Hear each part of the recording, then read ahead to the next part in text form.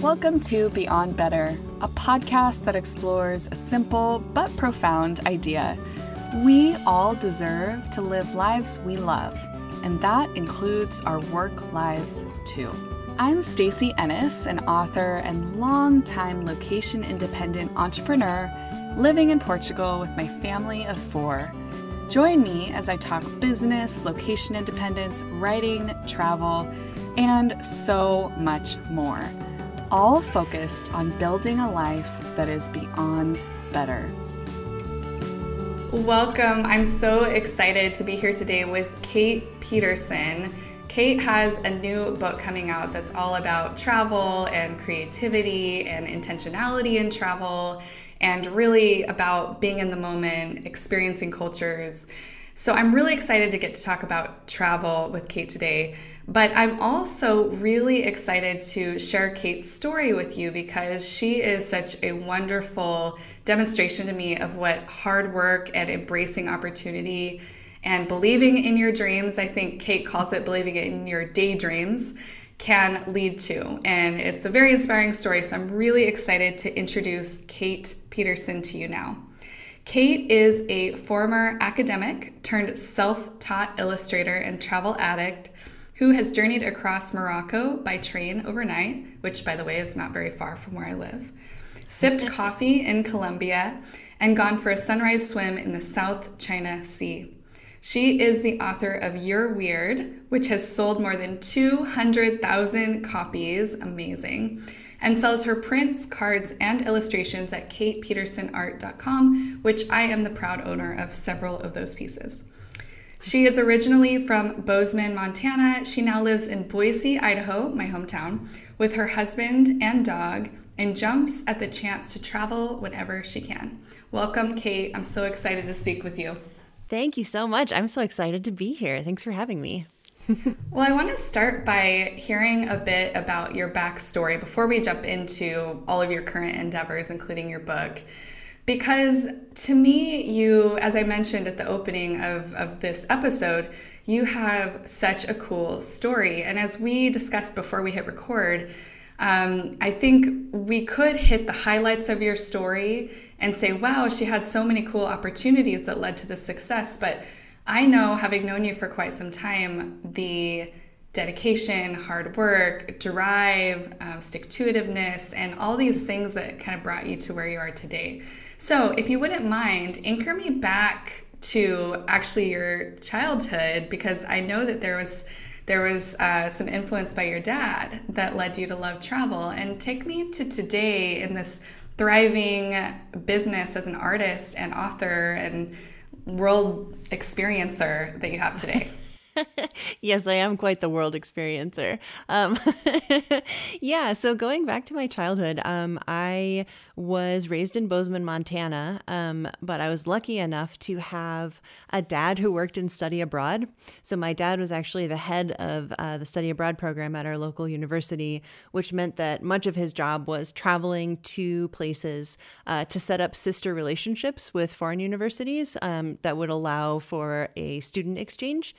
And one of the coolest things about that is he would end up going to a specific place multiple times to set that up. So there were almost like little mini eras of his travel when I was growing up. So there was an era where he was going to Japan really a lot. And then there was an era where he was going to Morocco really a lot. And I think that from an early age, I was not only just so fascinated with travel, right? Because he'd bring back these really cool little, like an origami crane or something that would just like totally blow my mind because I'd never seen anything like it before. So not only that aspect of it, but then also the value of really getting to know a place better instead of just going once. And that is something that has really stuck with me now as a traveler, as an adult. So yeah, that was what my dad did when I was growing up. And he was also very much part of academic life because he was in the university world, and my dad has a PhD in philosophy. So he's a very intellectual, kind of philosophical guy. And I grew up feeling like academics was probably where I would land as well. I really loved school as a kid. It was kind of my whole world all through high school and college and all of that. And I just assumed that I would be a professor. And when I got done with college, I had the chance to go and live in Greece for a year because I got a grant to teach English there for 10 months, which was just, I mean, it changed my entire life. It was an unbelievable experience. And it was kind of my first time being away from the role of student, right? Because up until that point, like that had been my entire life. And I had just an unbelievable experience of traveling the whole country, and because my grant actually had restrictions on when I could leave the country and how much. So that provided a huge incentive to like see the entire country as much as I could. So I really traveled all over. And then after that, I went back to Boise and started grad school because that was what I assumed would come next for me, right? If I'm on this sort of academic track. And when I got to grad school, I don't know if it was the independence of being abroad or what, but all of a sudden I was like, oh my gosh, I do not know if this is what I want to do forever. And I got some great advice from a professor who, you know, I asked him if he thought that I should keep going, especially because the job market for professorships is, you know, kind of difficult. And what he said was, if you aren't 100% sure that this is what you want to do for the rest of your life, then I wouldn't recommend it. And if you are 100% sure, it's going to be worth it, so stick with it. But I was really surprised to find out that I wasn't 100% sure. I think being abroad had kind of opened up this independence in me that made me kind of question whether that was what I wanted to do, and made me think about what I really wanted to do. And when I was a kid, the first thing I'd ever said I wanted to be was an artist. And I loved drawing. It was kind of an escape that I would turn to, you know, when school was really hard. And so finally I started to sort of entertain that idea of exploring that, even though there's this whole cultural narrative that says, like, you know, you'll be a starving artist and you won't make it and all of this stuff. I decided to start going for it. So that's kind of how I got started on my path and started veering away from academia. So much of that resonates with me because when I graduated from undergrad, I took 2 years off to go live abroad. We lived in the Dominican Republic in Vietnam. And when I left, I thought I was going to potentially study rhetoric, which would put me on a professorship track as well. But it was more not because I was actually interested in becoming a professor, because honestly, I wasn't really. It was that I didn't know what to do with what I love to do professionally, Yes. you know? Yes, totally. And that's a big challenge for creative people in how do and I guess the other piece of it is there's this other narrative. So you mentioned the starving artist. There's this other narrative that you're a bad artist if you make money from your art, if you have a business connected to your art. Yes, absolutely. And I think it's especially challenging too if you were a good student in school and school was like kind of your world. I think it can be really challenging to sort of unlearn some of those good student habits and start to listen to what you want and not kind of just keep chasing that gold star of what other people want for you. I think that's been a huge part of my journey too. Yeah, that so connects. And that's that kind of outward in, like, this is what the world says I should be doing or is a good and noble path for a person like me.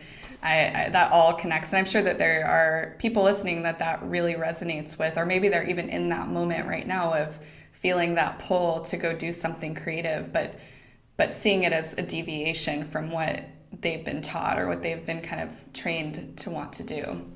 Absolutely. I think that's something that I've really had to work on over the years. I mean, and it's not even about like learning to say yes to those pulls at first. I think it's even about learning to figure out what your pulls are and what the like actual genuine pulls that you are truly feeling are, so that then you can listen to them and then say yes to them. So it's this whole huge process, I think.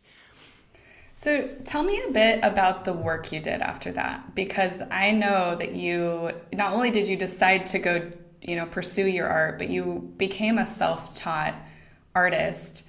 You were working full-time, I think, at the library. Is that right? And is that correct? Am I remembering this correctly? Part-time at the library. I had a full-time nonprofit job first, and then I was able to slowly kind of step down from that to part-time, and then now I do what I do full-time. But yes, I was at the library for my part-time job. So how did that all work for you? How did you? What was that like for you building in those early years? Yeah, it's funny. So again, I really thought I was going to be an academic, and I didn't think I was going to be a creative. But even more than that, I had no idea that I would be a business person or entrepreneur. That's not something that is common in my family.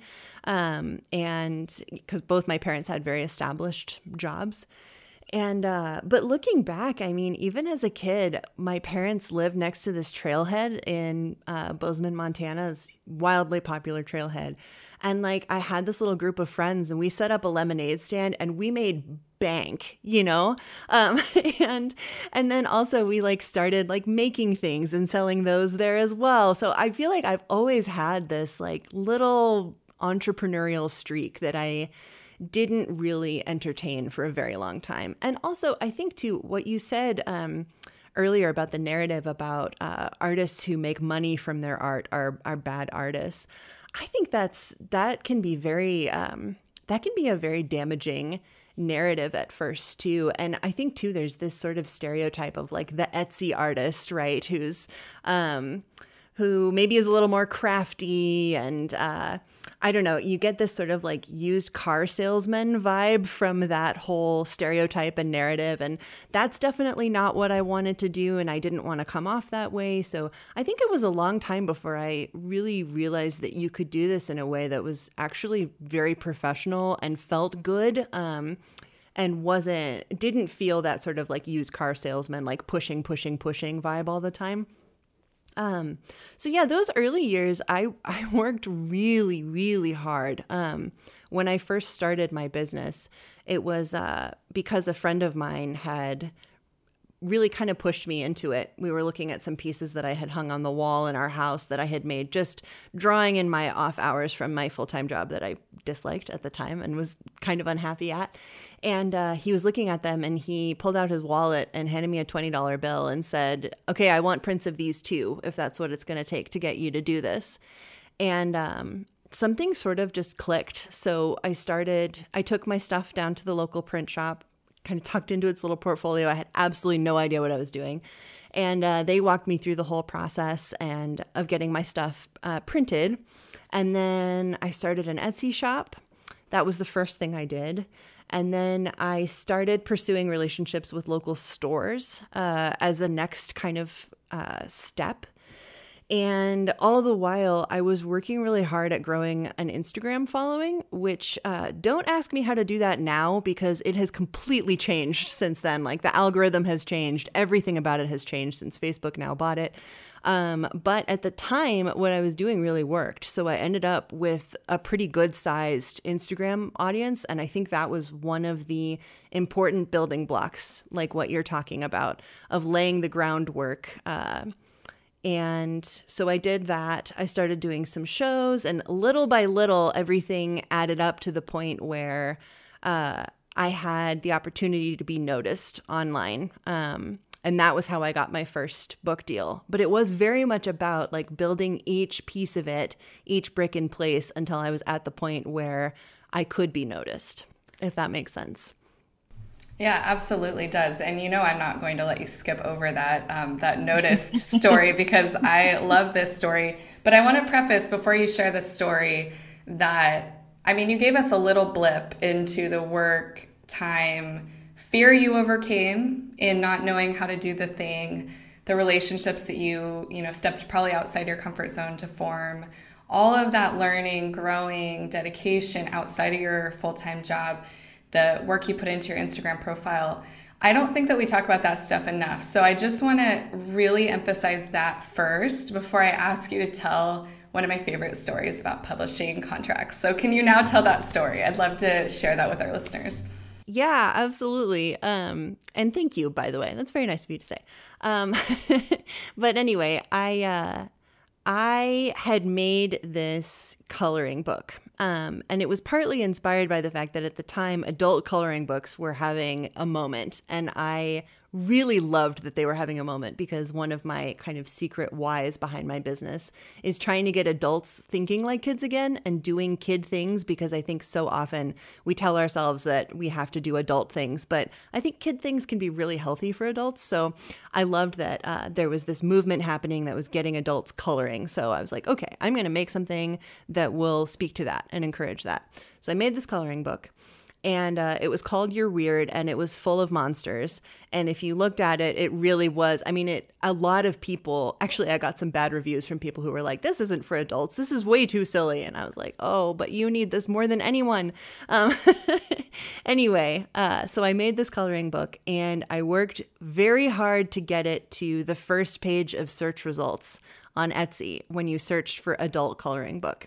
And anyone who's ever sold on Etsy knows that SEO on Etsy is like, it's the white whale of of trying to get your work out there. It's really complicated and kind of mysterious, but I managed to make it happen. And so the coloring book was selling really well, which was great. And then because it was so, because I think this is how this happened. I think it's that because adult coloring books were having such a moment, there was an editor from Penguin, an imprint called Tarcher Perigee, who was going on Etsy and searching for adult coloring books and seeing what was out there and if there was anything that could then be optioned into a book. And because I had worked so hard to get my listing on the first page of results, it was placed for this person to find it. So one day I was at my part-time job at the library because at this point the business was doing well enough that I had stepped away from a full-time job and was then working part-time and then doing my side hustle. And it was about like 7:30 p.m. So it was like dead quiet in the library, one of those night shifts where, you know, there's like one guy frantically studying for whatever test he's got coming up. And I checked my email, and there was this email, and the subject line was Penguin editor reaching out. And it was like time sort of stopped, right? And it's dead quiet in the library. And so I reach forward and I click on this email. And sure enough, it's my now editor who sent me an email saying that she had seen the coloring book on Etsy and wondered if I ever wanted to turn it into a book-length project. And at this point, I had to sort of try to say in like professional speak, like, oh my gosh, of course, obviously, yes, holy cow, right? So I wrote back this very professional sounding email that was something like, thank you so much for reaching out. I would be very interested in speaking about this with you further. So yeah, that's how that all started. And it is crazy because there is definitely some luck involved. Like I know that I'm incredibly lucky to have had this happen, but that you're right that there were so many building blocks that like put that moment in place where it could happen. The thing about your story that I love, again, hard work set you in that place, but also this person was intentionally looking for somebody like you, and you were there. You had done the work to be there. So I love it. Your first, by the way, I own a copy of your original coloring book and your later published book, You're Weird. And both are awesome. And I loved the monsters. I colored the monsters myself and I had a lot of fun, even as a grown-up. So yay! I want to talk about your latest book, which is called Around the World and Back Again. And the reason that we're talking today, because you have this awesome new travel journal that is so super fun. It's not only really thoughtful and has wonderful prompts in it to help people capture their experiences and their their wishes for future travel and their memories from travel they've completed. But also, it's beautifully illustrated, of course, because you're an artist. And it also has some really good ideas, fun checklists of foods. I think there's one of desserts to try around the world and things like that. So Yeah. it is so fun. I love this book, and anyone who loves to travel should absolutely get a copy and fill it out front to back. I want to hear your inspiration story because I'm in Portugal right now. I live here. And your inspiration has to do with Portugal. So can you share your inspiration for writing this book? Yes. So it starts a little ways back, right? Because I had published You're Weird, which was amazing and an unbelievable experience. And I think we don't talk enough in our field about like what comes next. So you've done the big thing, right? And then what do you do? And I knew I really wanted to make another book because making books, I love it so much. And I have a master's in literature. And so it's like where all of my things that I love to do kind of converge. And so I knew I wanted to make another one. But I think a lot of times in our field, we get sort of pressured to brand ourselves on one kind of topic, right? And I absolutely loved making You're Weird. Individuality is so important to me, but I didn't really want that to be my thing, if that makes sense. And I was feeling a little bit of weirdness on this topic because I don't know, it made me feel like I needed to do something else on that topic or like jump off of You're Weird in a way to get a second book deal, which I really wanted. And so I kept trying to come up with ideas for what it would be, and it was not working. Like there wasn't an idea connected to You're Weird that was something that I really wanted to make next. What I really wanted to make was a travel journal, but that felt so out of left field that I wasn't sure if it would fly. But I was so drawn to this idea that I spent the time to make sample pages anyway, just to see what would happen. So I had drawn these sample pages and I was sitting on them, just scared out of my mind to pitch them to my editor because I was pretty sure she was going to say no and I really wanted to make this thing.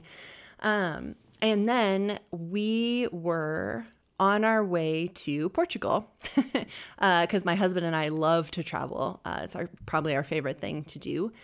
And we had booked this trip to Portugal, and it was at the point where there had been headlines about COVID in China for a little bit, and there were just starting to be headlines about COVID in Italy. So that's where we were at when this trip was scheduled to take place. There really wasn't very much documented cases in Portugal. And again, none of us at this point knew what a huge thing this was going to be that was going to really take over the world. So we were on our way on this trip and we were standing in JFK at like 9 p.m. or something like that. And we're waiting for our flight to board to London. And then we would fly from London to Portugal. And we're an hour from boarding. And all of a sudden, my phone just starts like blowing up like crazy. And so I look down and one of the texts is from my mom.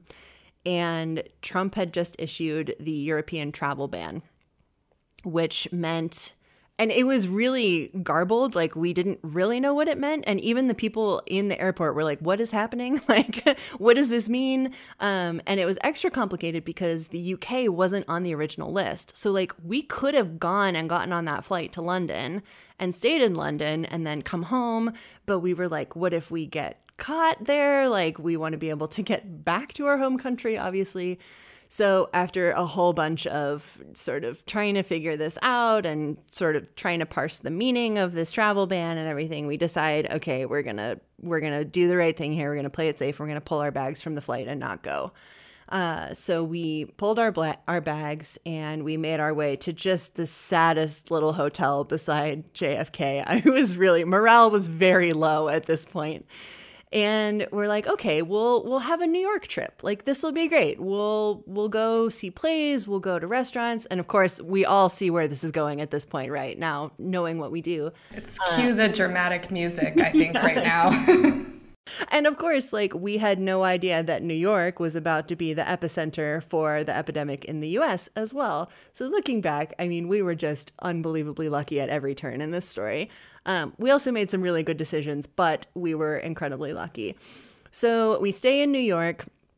And we find what we're now calling the Apocalypse Special, which was a hotel, a 4-star hotel in Midtown for $80 a night. So we go down and we're like staying in this hotel. And the first thing that happened was Broadway shut down. And that was when I started to go, ooh, this is making me really nervous. And like maybe a day later, it was to the point where like we went to go to Trader Joe's to get some snacks to take back to the hotel room, and like the freezer aisles were like totally cleaned out, and there was like a line all the way back to the store, back to the back of the store. And we at that point we were like, okay, it's time to go home. So we hightailed it back to Boise and quarantined for 2 weeks, because at that point we then knew that it was everywhere in New York, and miraculously neither one of us got sick, which is pretty amazing. Again, hindsight, we would do this all differently now that we know, what has happened with COVID. But, we collectively as a nation realized that this was about to really take over everything at the time that we were already in New York trying to figure all this out. So we came back, and right a ways after that, I was still sitting on these sample pages for this travel journal. And my husband was a bartender at this great local bar. And as happened to so many service workers during the pandemic, he was laid off. And he has a side hustle as a recording engineer. And we were like, okay, so it is time for you to go full time with this side hustle. Why don't you just like jump into the deep end of the pool there without your floaties on? We'll figure this out. And at that point, I was like, okay, it is no longer responsible for me as a like partner in managing this household to be like sitting on these sample pages and not pitch them. So that was kind of how I got over my fear of pitching the second book, was after this like pretty harrowing travel experience, trying to get to Portugal and then having to end up coming home and just missing travel so much that it hurt right at that point into the pandemic, and still, I mean, at this point. But I was missing travel so much, especially after being so close to being able to go on a big adventure and then not being able to. And then realizing that it was time to make this happen, as Nate was laid off, that it was time to go kind of chase this next book deal. And so I finally got over my fear and I pitched my sample pages, and a week later I had my second book deal. So just a good lesson to like not listen to your fear, and go for the thing that you really want, because it's probably way less of a big deal than you think it is.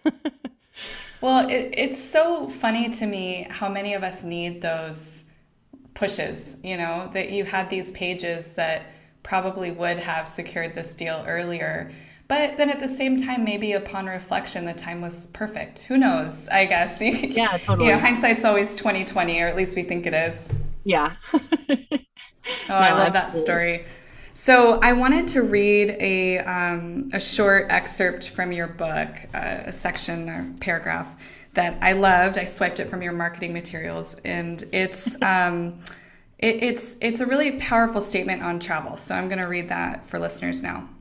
You write, "Travel shakes you out of the steady medium of your everyday routine and creates room for highs and lows, for intense new flavors and surprising sights, for experiences that are unpredictable and vivid and extraordinary. It connects you to people and places outside your normal and expands your definition of it forever. And that's exactly why it's so good for us and so good for the world." Now that, for me, really resonated. Like you, I didn't grow up in Montana, but I grew up in Idaho. And I know I think you spent part of your childhood also in Boise, correct? So you were kind of between both?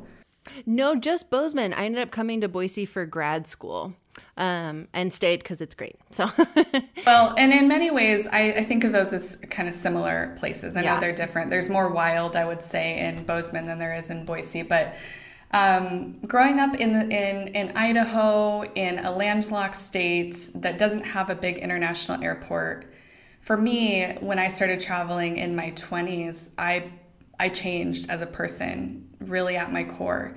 And it wasn't that I changed my personality or, my values, but well, I guess I would say some of my values did shift because I had a really limited mindset and limited view of the world before I got to immerse myself in it and really deeply connect with other cultures. Having experiences like feeling the Haiti earthquake. We lived in the Dominican Republic during the Haiti earthquake, and getting to really connect with different cultures when we lived in Thailand and Vietnam and now in Portugal. I mean, there is so much that travel gifts you, I would say.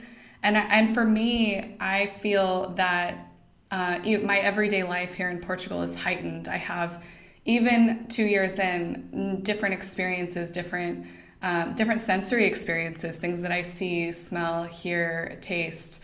And that to me makes me more alert, alive, and creative. And so I love this because I think there is this really beautiful connection between travel and creativity. As a writer, I can say that. And I'm curious to know, as an artist, a visual artist, and drawing, how would you describe that? Visual artist, I guess. Creator. That's fine. Illustrator is usually what I use, but there's a whole little packet of words we could use there, so they're all valid. Well, as an illustrator, how does travel feed your creativity? How does it impact your creativity? Oh boy, that's a great question. I feel like creativity is really about what happens when you zoom out a little bit, because until you zoom out on looking at something, you're really only seeing it for what it is, right? Kind of at face value. But if you're able to zoom out a little bit, that's where you can gain some perspective on it and think about other elements that you might bring into it, or things you might compare it to, or sort of metaphorical concepts that you might imply with it, or whatever it is that you're thinking of doing. And we can't see that until we get a little bit of a new perspective on it. If that makes sense. I don't know if that made sense at all. But travel is very much the same. Travel is like a means to get that new perspective. For me, travel is a way to zoom out and see things from a different, larger perspective and from a different viewpoint. And so to me, it's almost like travel is the ultimate way to do that creativity process that I was just talking about, where it allows you to see things from a totally new perspective. And that to me is where I feel the most creative, is in that space where I'm looking at things from a totally different point of view than I ever have before. So I think travel is the single most inspiring thing that I can do for my creativity. And we've found this when I'm making a new book, the process that we've settled into as a household is my husband and I, once it's off and running and it's time for me to come up with 160 page ideas, which is quite the task. It's super fun, but it's a lot. What we do is we go on a little weekend trip somewhere else. And this time around with the pandemic, it had to be McCall because we couldn't go further than that. But something about being in a new place, it's like the ideas just start firing. And every time I leave that weekend trip with a list of 200 plus page ideas. Because something about getting out of your daily routine allows you to, again, do that zooming out and see things from a different perspective that allows you to come up with the ideas that you need. I love that. And I often refer with my coaching clients, I refer to this as intentional discomfort. It's like you're putting yourself in a situation that is maybe a little uncomfortable because with travel, especially if you're traveling internationally, there's the plane rides and the new language and trying to figure out where to get food and get any groceries you need. There's all of those discomforts, but they make you more alive. And then I think the other piece of that when I look at you and the success you've had, I think there's a pairing between that going away broad view and then the habits that you've formed to then execute and do the work and get it done. Yeah, absolutely. I kind of have this little how I term my creative process in my head is go out and then go in. So we talked about the going out part, right? Where I have to like leave my everyday surroundings in order to have the ideas that I need. But then once I have those ideas, I like retreat inward in this way where it's like, it feels like the entire world is like me and my drawing chair. And I have like very specific, like there's a candle that I have that's like the same scent. So it like fires up that sort of creative sense just by habit. And I have like my little blanket and everything. And then that is like pretty much my world while I'm executing these ideas. So yeah, it is, it's that sort of go out and then go inward as much as you possibly can to actually execute the ideas, at least for me. When I'm writing a book, I refer to it as my writer's cave. And it's kind of the same for you, but you're illustrator and writer's cave, right? You just go into it. And I don't like to talk about my work. I don't want to have any casual conversations about it. I don't want to, it's like, I don't want anything else other than just me and the work. And then once I have the first draft done, that's when I'm really excited to get intentionally sought feedback. So not from everyone, but some handpicked people that I can trust. Yeah, it's hard. I feel like creative things like that are very precious. And sometimes you're so excited about it that you lose sight of that and you like blurt it out and share it with somebody who, doesn't have maybe wasn't like in the mindset to give the best possible feedback. And then it's like your precious thing is sort of shoved out into the world, right? So I totally relate to that. I'm trying to get better about not talking about what I'm working on or what's really precious to me, because it can be challenging if you then have to sort of like bring it back to yourself. Yeah. Well, your work's so fun. Of course you want to talk about it. I mean, you're always working on such cool stuff. Okay, so one last question for you. So one of the things that I coach my future author clients through is this idea of an ideal reader and having them envision how that reader is going to interact with their books. My clients, my students are writing, nonfiction books. So they're not illustrating in the way that you are. It's a different experience.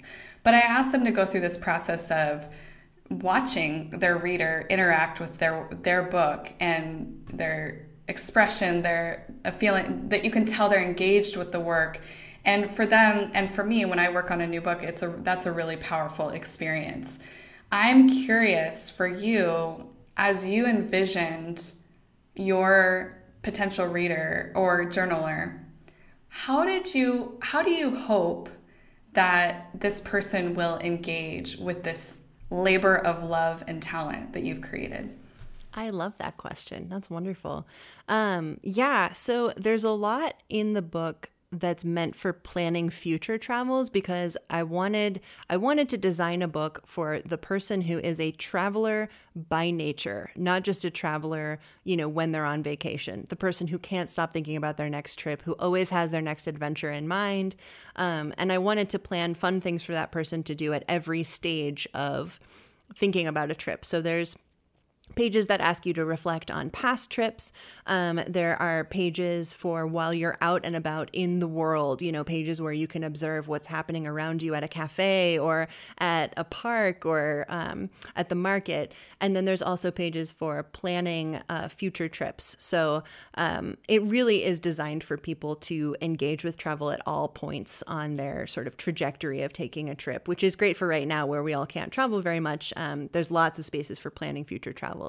But what I say in the intro of the book is absolutely true, which is there's a sentence in there, something about how like, I hope you take this book all over the world with you and like spill chimichurri sauce on it in Argentina and Cantonese wonton noodle soup on it. And that is very much what I envision for this book. I kind of want to have a contest of like most beat up copy, like who can destroy theirs the most while they're out in the world and, getting churro fry oil on it or whatever else. Clearly, I imagine people eating while they're filling this out. Apparently, I'm learning that now as I'm talking about this.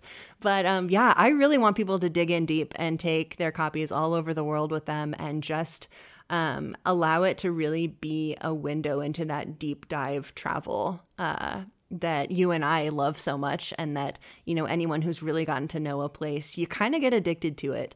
And I want this book to fuel that for people. Oh, love, love, love. Kate, you've created something really special. I hope that listeners will go order a copy now. Can you tell people where to learn more about you and where to get your book? Yeah, absolutely. So you can go to www.katepeterson.art. That is the best place. That's my website, and you can order signed copies there. Actually, at the time of recording, too, I just designed a new collection of pieces that go with the book. So there's some really gorgeous new prints and fun stuff. And I'm actually so one of the challenges with the book was I wanted to just fill it with content as much as possible, but that doesn't leave as much room for writing as I would like. So I just designed some notebooks that go with the book too, that provide kind of like an overflow space for if you have other things that you really want to explore further. So yeah, that is where you can find all of that stuff, and I hope you love it. Well, I know where I'm going to be shopping after this discussion. I'll be at your website ordering these awesome things. Thank you so much for your time, and congratulations on your second book that I am sure will be a huge hit and well loved by so many travelers. Thank you so much, Stacey. It's been a pleasure to chat about it with you. I really appreciate it. This podcast is produced by me, Stacey Ennis. Special thanks to Daniel Alexander for sound editing and Catherine Fishman for project support. These two make the show possible, and I'm grateful. You can always access show notes, including any links mentioned in this episode, at stacyennis.com/podcast. And you can connect with me at stacyennis.com, on Instagram at Stacey Ennis, or on Facebook at Stacey Ennis Creative. Thank you so much for joining me this week. Here's to building lives that are beyond better.